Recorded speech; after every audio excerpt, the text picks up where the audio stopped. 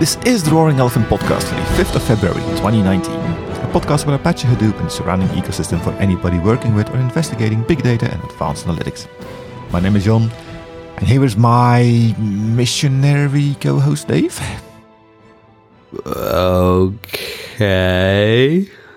I'm really expecting some very wise words coming from you. Oh dear. You're going to be thoroughly disappointed, aren't you? I mean, it should be no different from normal, but still. We keep hoping, But, well, we'll get back to that at the end of the episode, because it's a news episode, so we're going to talk about some news articles, and the one I'm referring to is going to be the last one on the docket. Fair enough. Spoilers. Something or other. We don't spoil, although we spoil our listeners, I hope. But, I don't know, anything you want to say before we dive into the first article? No, let's dive into our AI-laden, or machine learning-laden news articles. Well, you go first, I think. Indeed. So this is, I mean, it's a little bit old, but it is still of 2019, so I'm calling it. And it's still of this month, as this is the only month of 2019 so far. So it's an article from the 3rd of January from Revolution Analytics. It's some a set of, I guess, broadly speaking, workshop material or training material put together by David Smith of Revolution Analytics / Microsoft, depending on your particular direction. He put together sort of a one-day workshop with sort of practical AI, well, the title is Practical AI for the Working Software Engineer, and delivered it at Artificial Intelligence Life Conference in Orlando. The reason that I kind of picked up on this and I quite like it is because it's actually got a whole series of notebooks for each of the sections. So he's got a whole load of different sort of worked examples and sort of different pieces that you can sort of work through on your own in isolation. The slides are also here. I just think it's a really nice little kind of self-contained workshop that, if you've got some interest in this space and you learn better by, seeing code and fiddling with it, then I think this, from my layman's fiddling about with it, this looks to be quite a nicely packaged set of information. Yeah, well, as we often said before, we don't share our articles with each other before we start recording, so this is the first time we have a look at this, and this is actually using the Azure Notebooks services. Yeah. So they're not just notebooks. If you can make a free account and have some compute spun up for you and actually run this stuff. And the good thing about that is that I am confident that these actually work, because a lot of the time when you find some tutorials online, library versions changed, syntax changed, things don't work, and it's so frustrating when I'm, as you said, trying to get some inspiration. Give me a small example. How do you do this? Like this, 1, 2, 3, 4. Let's just go run through this, and step 2 breaks. Yeah, I was going to say the ugly word, but that's very annoying. And since this is on Azure Notebooks, I would assume that this just runs. And actually, Azure Notebooks is something I hadn't really seen before. I've only been made aware of it recently, though it's been around for a while already. And it's actually a very easy way to have just the notebook interface. It's by the notebook interface, but you don't have to care about setting up compute. Just make a free account and you can play with it. And I'm going to stop doing the commercial. Well, it's just, I was actually very nice to see this. Yeah. It makes a lot of sense because if you start off with, I can't tell you the number of, chunks of code or, worked example stuff that I've downloaded, whether it's, code like this or infrastructure related stuff or whatever. You download it and then you spend the first kind of day sometimes trying to satisfy the weird and wacky dependencies that someone kind of nailed together in a shed of a whole bunch of stuff that Like, oh, by the way, install this, but not the latest version. You'll have to install the latest version and then downgrade it to this version because this is the only one that works because there's a bug in the later one or they changed the way it works or whatever. I mean, I have actually spent, in some cases, days trying to recreate the same environment that works. Whereas this, as you say, it's just kind of, here's your notebook. There's some compute that you don't even need to care about on the back end. Away you go. Yeah, and actually the fourth one, the MNIST with scikit-learn, actually has the data files, multiple YNB files, multiple notebooks, that is. It has the model already pickled in there as well. So it really avoids you having to start searching, as you say, to get the same environment as the author had, because, well, it works for him because that's what he's been using for X amount of time, and you just have to try and replicate that. So it's fun. The only negativism, if I can be negative about or something, of course you can. It's all about R, and I don't like R. Although on the Revolution Analytics side, it's kind of normal. It's R, of course, because that's the main resource for blogs for R, I guess. Surely it's not. Yeah, sure. It's not all about R because as you say, the fourth one is about scikit-learn and the fifth one is TensorFlow. Yeah, but TensorFlow you can still call it from R and stuff, so it should be at least somehow embedded in R. But it's TensorFlow from Python. You heard it here first. R is dying. Yeah. I'm not quite sure that's the thing that you would draw from it, but okay. Anyway, all kidding aside, R is fine. Yeah, I found it like a really quite a nice. As anyone that's listened to this for any period of time will know, I am definitely not in any way, shape or form a developer, but I found this quite useful and quite interesting even for a lay person like myself. So someone that's more plugged into this space, I'm sure will have a lot of fun. Mm-hmm. Yeah, and if you don't want to use a notebook interface, there's also a GitHub repository with all the data, the files and the data files there as well. So everybody should be able to do what they want with it. There's a little slideshow embedded as well that you look at that, or is it actually the slides he used at his session? Yeah, that's what it looks like. Yeah, I think it's the slides from the session. Companioning session. Ooh, it has a cartoon in it from what's it called again? Control-Delete. No, not Control-Delete. It's what's it called again? The pen drawings. Slide 12. XKCD? Yes, thank you. I knew it was an abbreviation, but I forgot which one it was. Anyway, okay, on to the next. All right. Indeed, I think so. I'm going to follow on a little bit from your article. I'm going to stay in the realm of applied machine learning, because I have an article which I can't find at the moment. There it is, from Adam Geithner. And it's a guy, I've been using him or abusing him, as the case may be, in the past already to get inspiration for our episodes, because he's quite deep into machine learning and neural networks and artificial intelligence. And the genius of Adam is that he's actually able to write blogs that are quite technically complicated, but still easy to follow for people that aren't in this space. Very readable. Every day. Very readable. He always takes very relatable examples and explains it in a way that if you want to go deep, because he puts all the code in there as well, so you can totally go deep technical on it. But if you're just trying to figure out, okay, this machine learning magic, how magic is this? His blogs always are very down to earth, explaining step by step how it works. And in this case, it's a somewhat relatable example of how to find parking spaces. Basically, the setup is that from outside his window or his office window, you can see the street and the parking spaces.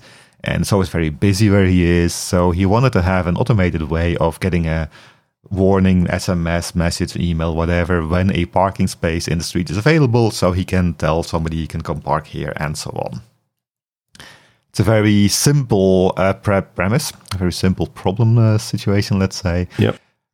But then he starts fleshing it out, and what sounds simple usually isn't. I mean, people have a tendency of saying something in a sentence. Sentence seems to be simple sentence, so problem is simple too, right?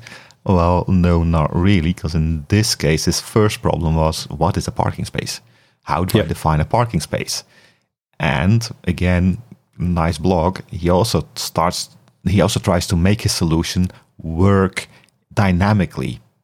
So by not hard coding this little square on the image is a parking space, he can anticipate if the camera gets moved and things like that. So, I mean, he actually, I was going to say, he actually goes through, the thing I like about this is he explains his thought process. He goes through a couple of different options. The camera view is just sort of a view of a street, and you can see there's a line of parked cars there.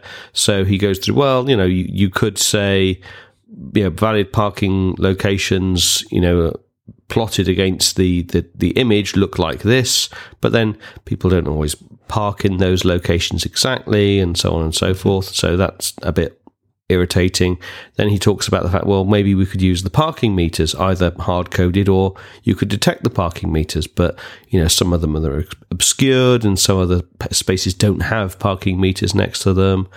And then he talks about sort of, well, actually we could use just the boundaries of each parking space that are drawn on the road that you can just about see on the image. But again, it's not always the easiest thing to see. But then he settles on just when it's detected, when the thing's switched on, it just looks for stationary vehicles and then assumes that that's a parking space, which I think it's a really, really clean simplification of sort of deciding on that relatively, as you said earlier, like it's a simple thing to solve, only it's actually not quite so simple after all.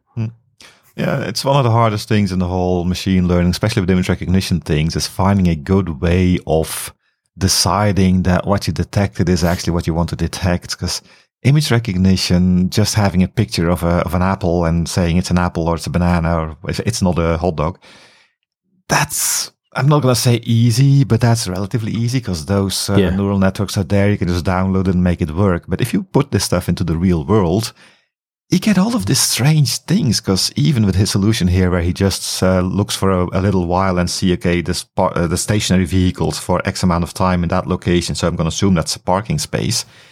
That's not it still, because if you look at the perspective of his view of the image view, you can't exactly see the full car there, because the car in front and behind are covering a little bit of each other's bodywork, let's say.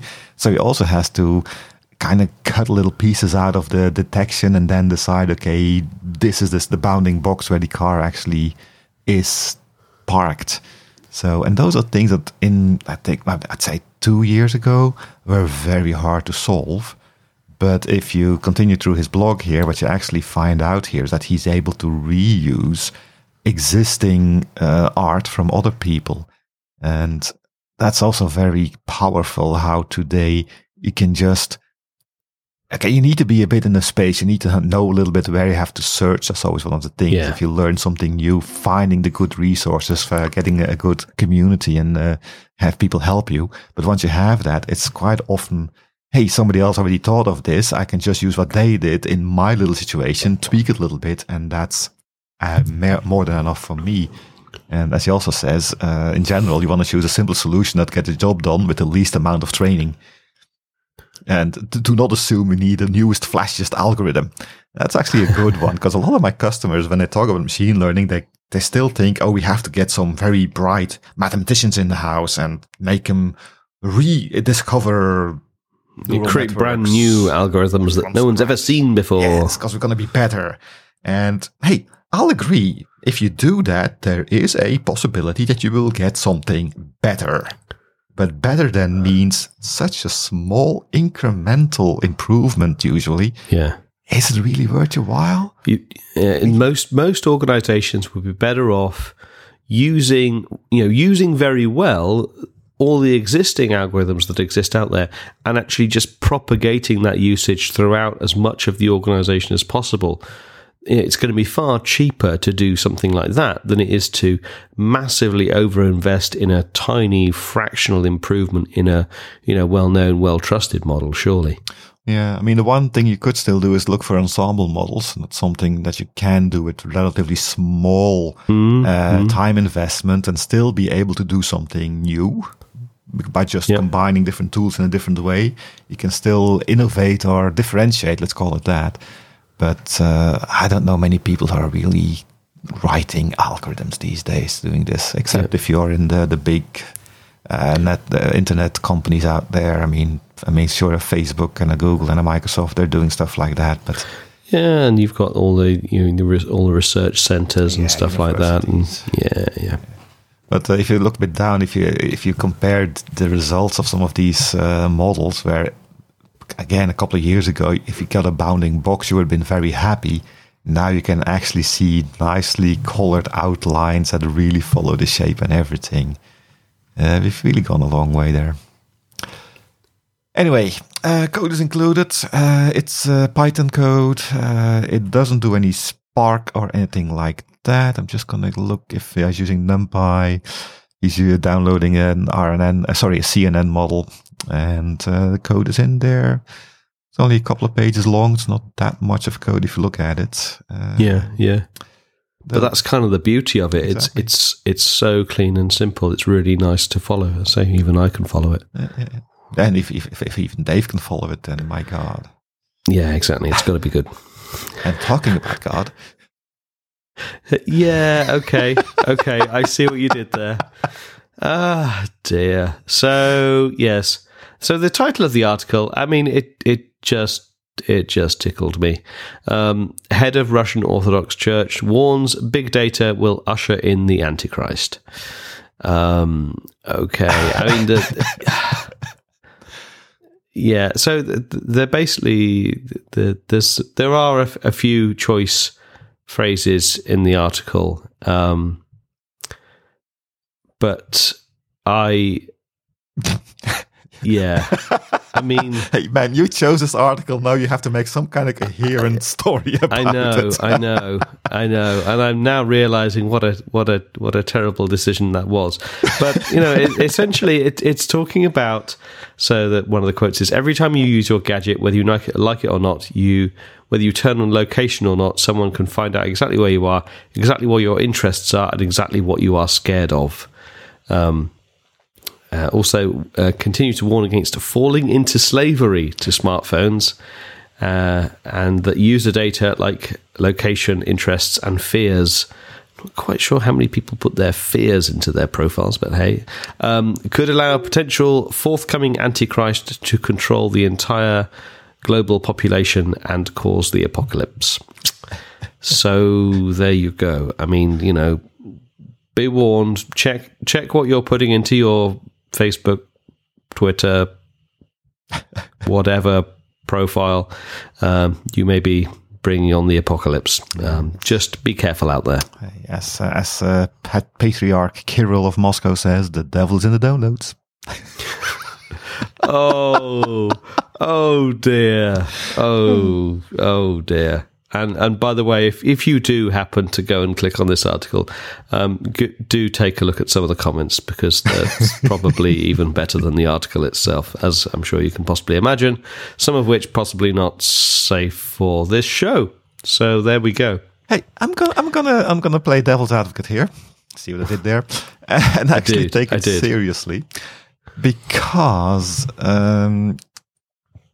there's the view in the world, and if you're subscribing to it or not, I don't care. It's a view that exists, that the whole religious texts of yesteryear were actually kind of manuals for people to be safe, to not do stupid things. I mean, why does everybody believe walking under a ladder brings you bad luck? Because, well, your mom needs to tell you don't walk under ladders, things will drop on your head, and hey, it brings bad luck. It's easier than to give a full long explanation.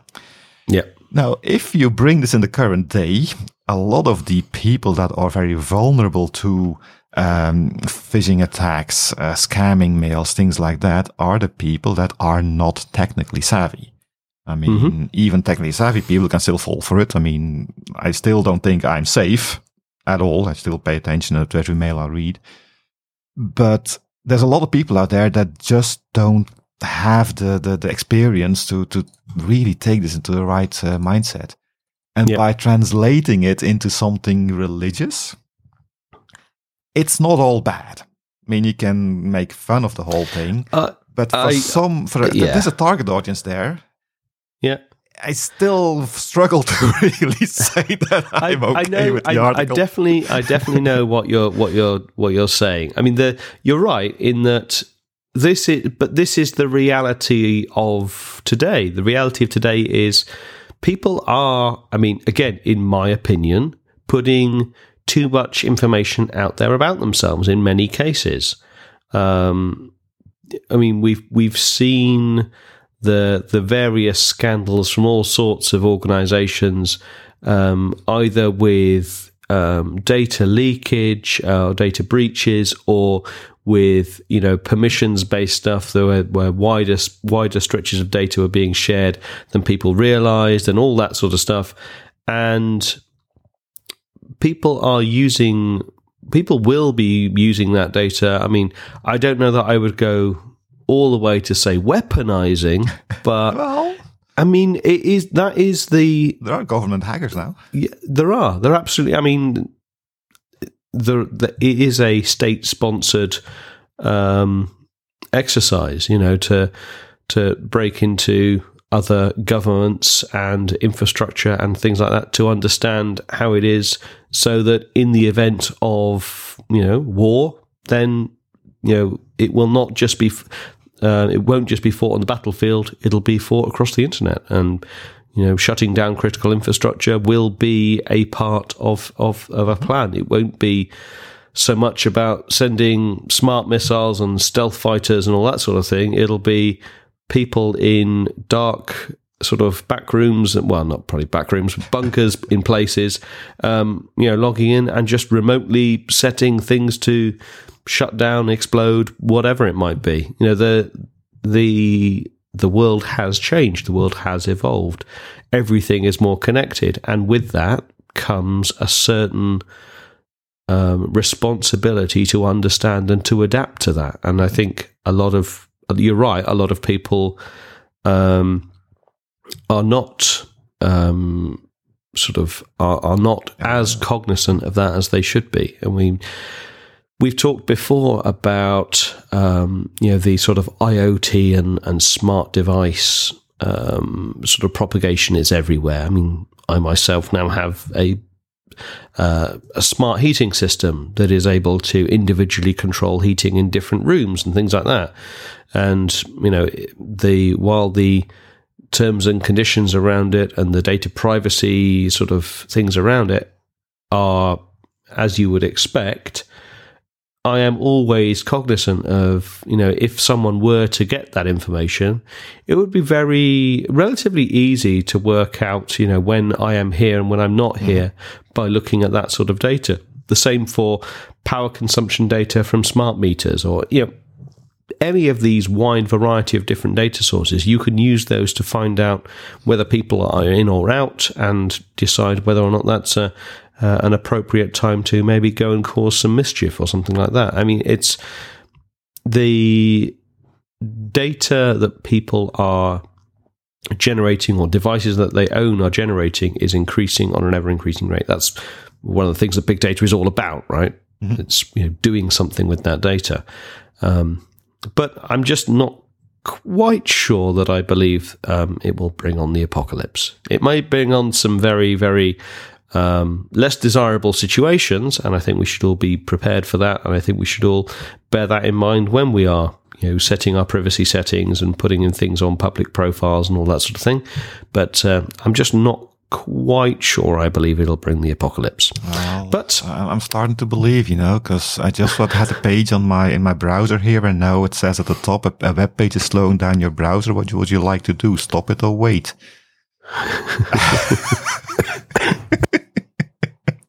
So I don't know. Indeed, browser apocalypse. Dear.